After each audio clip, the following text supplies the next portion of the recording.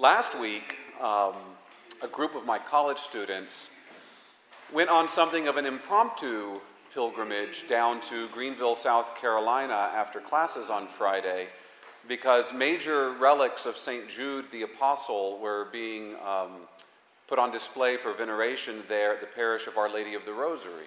St. Jude's relics are currently making kind of a special tour of the U.S., and that was the closest that they would be coming to us. So after classes on Friday, a bunch of them got in their cars and they drove 2 hours down to Greenville, had Mass, were able to venerate the relics, and then drive back home. And they had an amazing experience doing that. And one of my students took a friend with her who is not a practicing Christian, and that was also a different experience for him, as you could imagine. And they shared with me that on the car ride back home, that he was full of questions about the church and about what we believe about Christ and just all the details about that.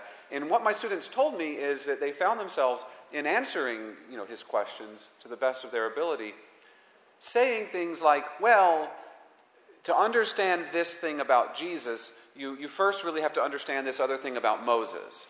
Or to really understand this about Jesus, you've got to know this about Abraham. And they were constantly referring to these Old Testament figures and events in order to explain the gospel of Jesus Christ. And I have to tell you, I was so proud of them when they shared that experience with me because, first, they're evangelizing. That's one way of doing that. That's what it looks like. Sharing your faith, talking about your faith, in response to curious questions. And I hope everyone here is ready to do that. If you have someone asking you about something that you believe, about an aspect of our faith, that you're able to share with them about that. But I was also just happy to hear them relating that experience because that told me that they understood the story. They understand that this is how the gospel works. The gospel is not an isolated event in history that kind of stands alone apart from everything else.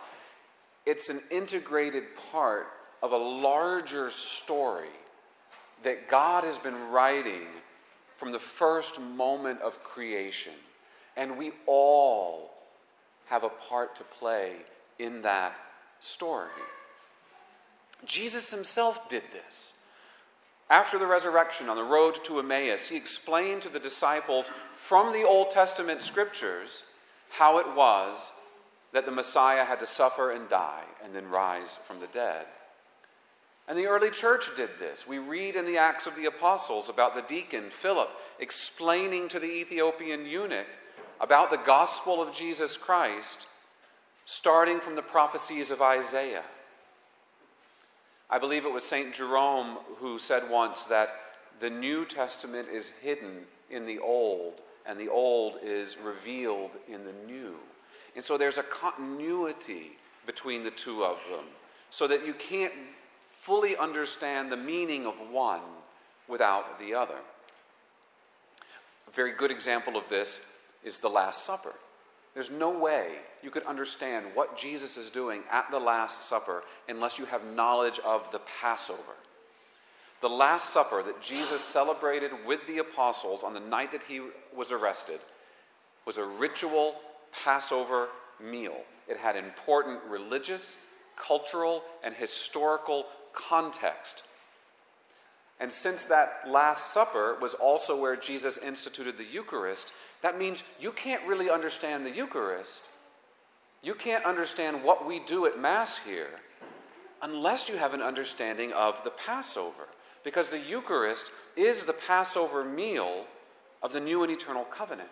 So the Passover that we read about in Exodus, that's still relevant to us.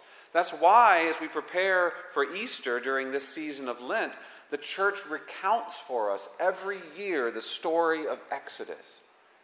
If any of you pray the office of readings from the Liturgy of the Hours, you'll know that from the very first day of Lent, Ash Wednesday, we start reading from Exodus.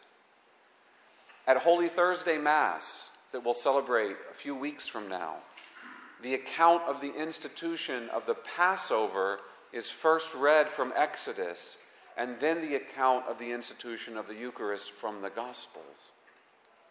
You need to know one to understand the other.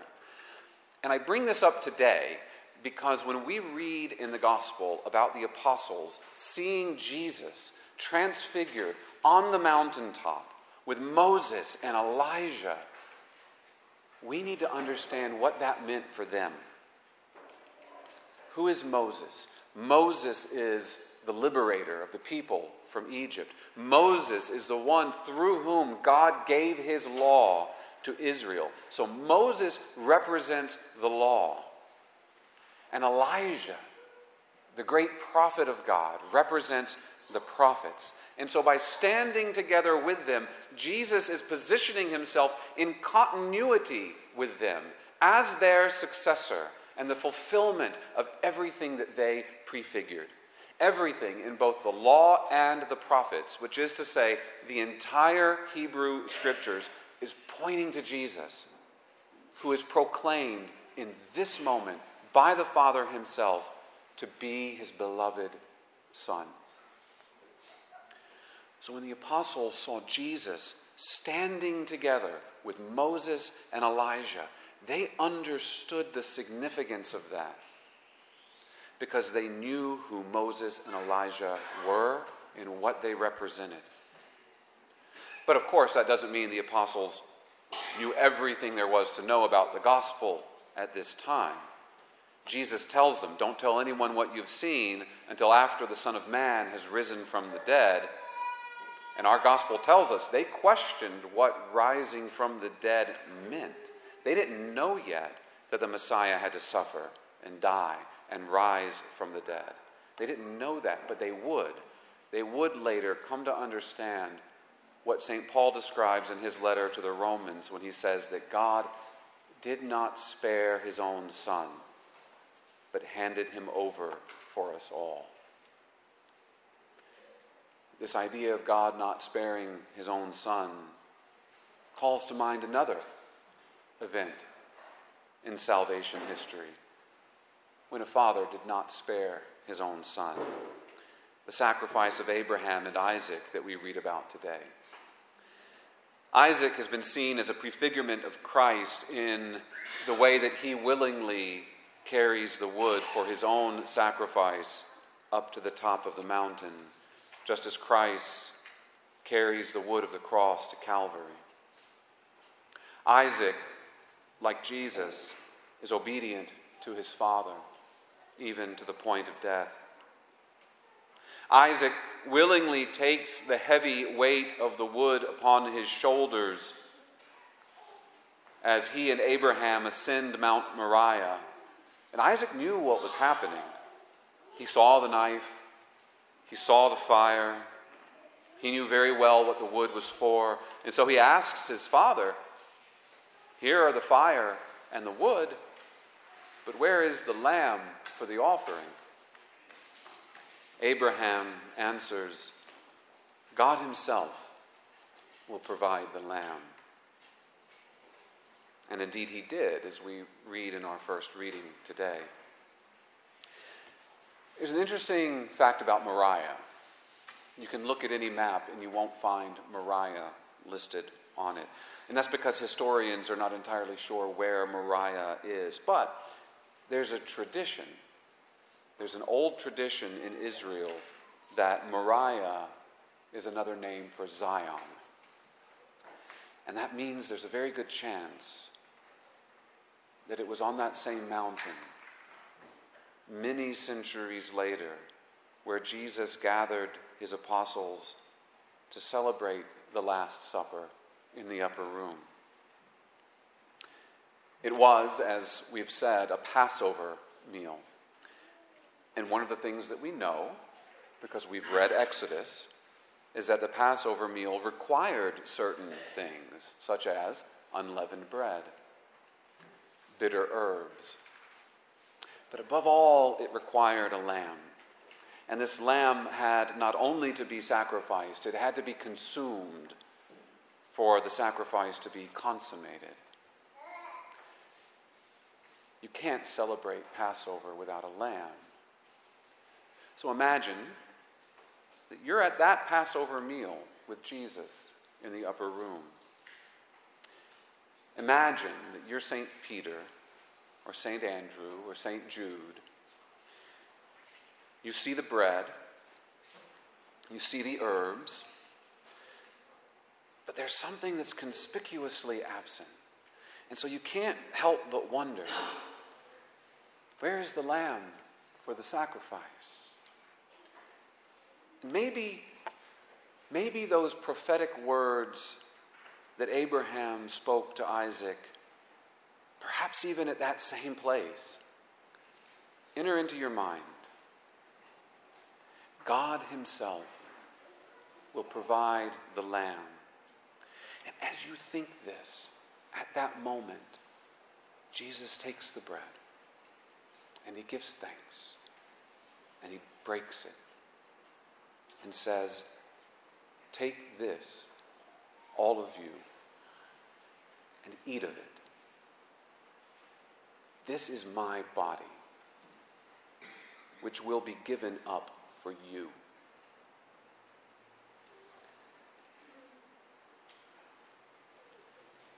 Like our father Abraham, God does not withhold his son from us, but he offers him as a willing victim for our salvation. God himself provides the lamb, as he planned from all eternity, and as he continues to do at each and every Mass, which is our new covenant Passover. To really understand what we do at Mass, to understand everything that God does for us in Christ Jesus, it is so important that we know the story of salvation history, because that's our story.